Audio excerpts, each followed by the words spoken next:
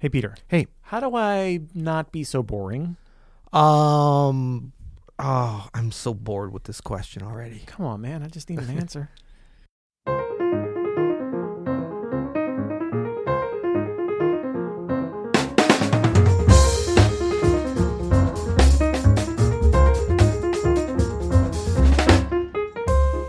Adam Manis. And I'm Peter Martin. And you're listening to the You'll Hear It podcast. Music advice, life advice, and other good things coming at you. He's improvising the tagline again, folks. I am.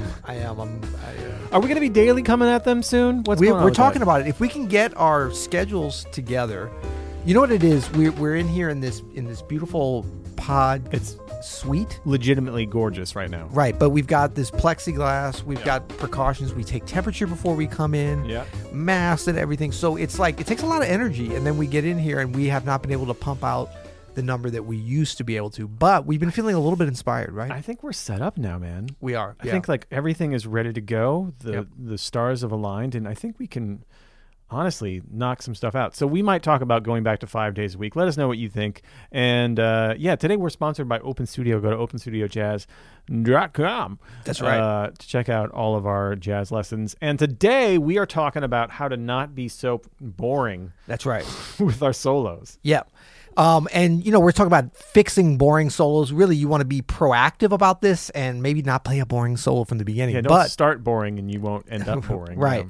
But the idea is that I know a lot of folks feel like, we hear this all the time. This used to happen to me all the time. I don't think any improvising musician has not gone through this stage for longer than they would have wanted when you hear back what you're playing and you're like, wow, that's so boring.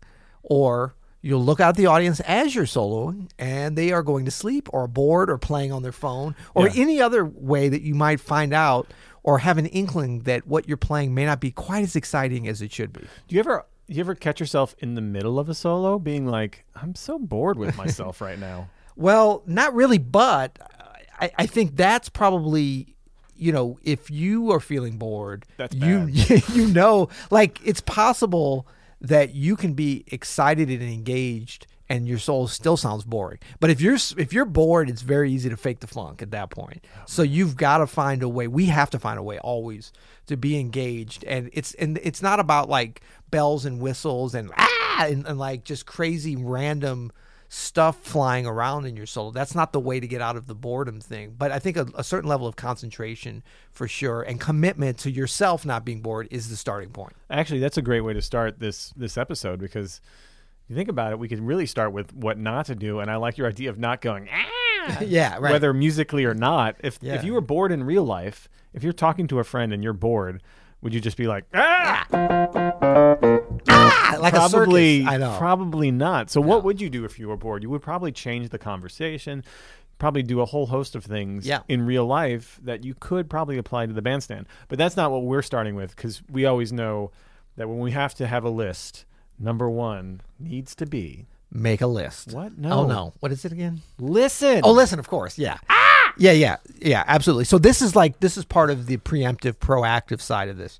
You want to be listening to great solos that are not boring. Yeah. And there is like any great solo, and look, we know great's subjective to a certain degree, but a great solo that's edifying to the listener is by its very nature not boring because it's like an interesting story that somebody tells. A great book, a great novel, a play, any kind of artistic work from something as small as a 1-minute solo up to a 4-hour movie or whatever. It doesn't mean it's not slow, or to some people that are not engaged enough, it might be like, oh, I'm bored with that. That doesn't mean what's there isn't boring. Hey, Peter, I'm bored. I'm bored, man. Yeah.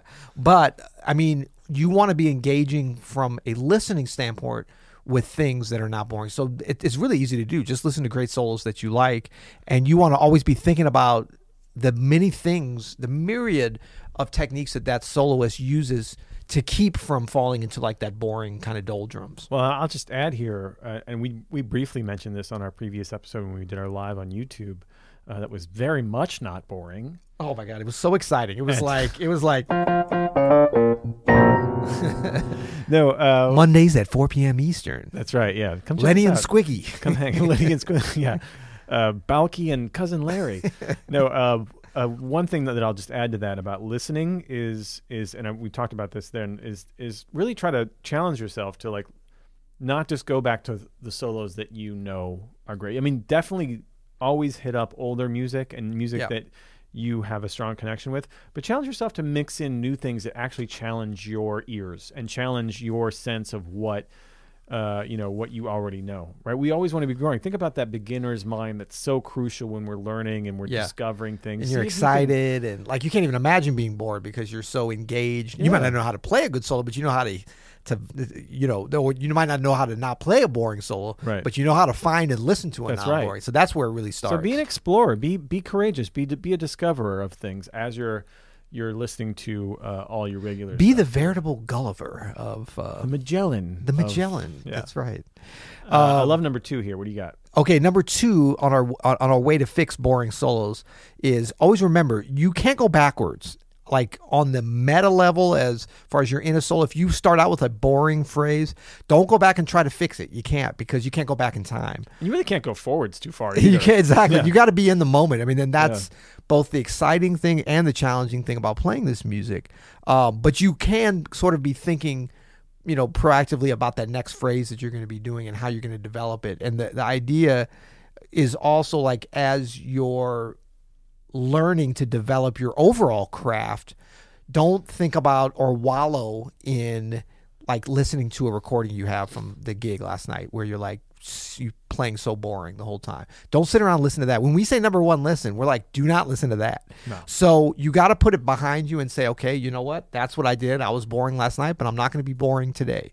So you always have to be thinking of the next gig, the next solo, the next phrase, not looking backwards. And, so that you can continue to have cohesion in your solo, you can't get discouraged by the thing that you just played and say, oh, I'm going to keep playing boring because I started out boring. Yeah. You've always got the chance to reinvent yourself. Every solo, every phrase, every measure, every beat is an opportunity to become a new, better you. Well, and the flip side of this too is you can be boring if you had a great night the night before and you are looking back to that. Right. If you're like, oh, I played so killing last night, I'm just going to do that again. That can get really boring for your audience, and you're going to bore yourself. It's not going to be as fresh. It's not going to be in the moment, right? You're trying to recreate something that was good. So if you're grasping at something or if you're pushing away from something, either way, if you're looking backwards, it's not what made that night great, No, it was the moment. It was the air, the audience, the you. And I think too, like, and I can't even remember what is the phrase? You're only as good as your last solo. Yeah. I would turn that on its head and say, you're only as good as your next solo, buddy. What have you done for me lately? Come on, exactly. Ooh, yeah. Okay.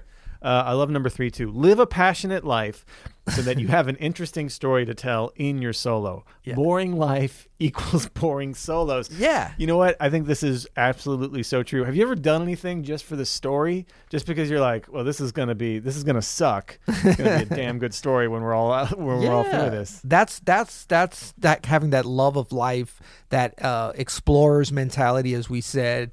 That you need to have. I mean, it may seem totally unrelated to music, but it's not. Like, you have to be optimistic and adventurous and all of these things if you want that same kind of spirit in your playing. Yeah. Because if you think about exciting solos, and that's why it's so important when we talk about listen, it's like, don't just listen to great non-boring solos, but think about what makes them great. Think about what the specific things within the craft of the solo, how are these ideas being developed that keeps it from being boring? Because, I mean, fixing a boring solo, we're not talking about, like, there's a lot of things we have to fix in our playing, and by fix, we even talk about just working on, your time, your intonation, your sense of feel, and all these different things, understanding the form.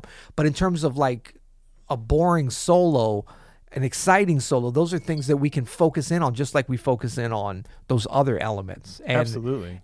But you have to have, when it comes down to it, if you're going to play over a blues or like, you're not always going to have like the coolest changes to play over. Yeah. And then, like, you can't be the kind of player that's like, oh, I play exciting solos when everything's perfect. Like, if I have the best rhythm section and I've got the best piano no, you have to be able to, like, pull out something exciting no matter what. Or just real and true and interesting. Not even exciting, but even if it's depressing, but something that's like, you have it seems like you have knowledge of. This is why it's so interesting. People like Joey Alexander, right? Yeah. It's not that he's just a great technical piano player. For some reason, he seems like he's 40 years old. I know. Even when he talks, you're like, are you more mature than I am? Exactly. But it seems like, that gives him this realness when he plays. That's why it's not because he's like this. I mean, he is an amazing technical pianist, but that's not the reason why people have freaked out about him. Right. And that's oftentimes easier to get to that kind of, technical proficiency at a young age. I mean, it's freakish sometimes, but I mean, to also kind of have an outlook on the world and to live on whatever. Look, when you're 15, 16 years old, living a passionate life is different than when you're 50 or 40. But, being able to do that. And I think, there's so many things, love and laughter and adventure, like all the different elements of life that we go through. If you don't live it, it's going to be very hard for it to come out in the music, I think. I had a really funny friend like 2 decades ago. This record came out. I won't say what record it was, but it was on Blue Note. I'll say that much. It came out, and we listened to the whole thing one afternoon. And my friend goes, "This is boring music for boring people." So don't be a boring person. Oh, that's great. That's great. Number 4. Oh, we're doing this as a list, right? Oh, we do have some notes here. Yeah. Okay. Okay. This is kind of a tactical way to fix a boring solo proactively as you go. Start simple and develop just one great idea. Yeah. This is tried and true methodology. It's not mythology. It's methodology. It's like create a list and then just talk about it. Yeah, it's exactly. A simple idea. Just keep going. Yeah. And so sometimes people get tripped up on this because they're like, oh, if it's simple, it's boring. Oh, no. Au contraire, mon frère, as they say in Paris. Giant Steps is boring, buddy? Exactly. So, well, Love Supreme is boring? That's not simple, though. Giant Steps. You're kind of messing up the thing here. But yeah, Love Supreme, that's good. Love Supreme. Well, no, actually, Giant Steps, it's just these movements in major thirds. That's a very simple idea. Oh, this guy. What a genius. I mean? Yeah, Giant pulling Steps it off is easy for Adam Manis. I'm just saying. Shall we do a Giant Steps off again? I don't have time. But yeah, so start simple. So for sure. So the hardest thing with this is if it gets in your head that like you've been listening to yourself and you're like, wow, I'm such a boring player. And look, remember, everybody goes through this where you hear yourself. Especially, I would say for pianists, this can be a problem because it's such a great instrument, but there can be a lack of personality and personalization inherent in the instrument that say a trumpet player would not fall prey to as easy. Like a trumpet, you can always be like, and that's not boring. Well, but what I think we fall in the pattern of that us and guitar players fall in this too, and maybe drummers to a certain extent, is we can run our fingers over our instrument. Right. And that can be the death knell of a good solo. That is when it becomes not like that. Okay. Where we just know. That was exciting. So we talked about this again in our live, but sing what you play so that you're not just, sing for your supper, yeah, baby. Yeah, that's the different one. Exactly. Okay. No, like, that's making me start sounding like simple. a young Chet Baker. I can't sing anything too complicated because I'm not a great singer. You know what I mean? So it's like I have to sing something simple. It's a great way to start. Yeah, and so just remember that it's going to go against the grain and it's going to be hard. It's kind of like when you.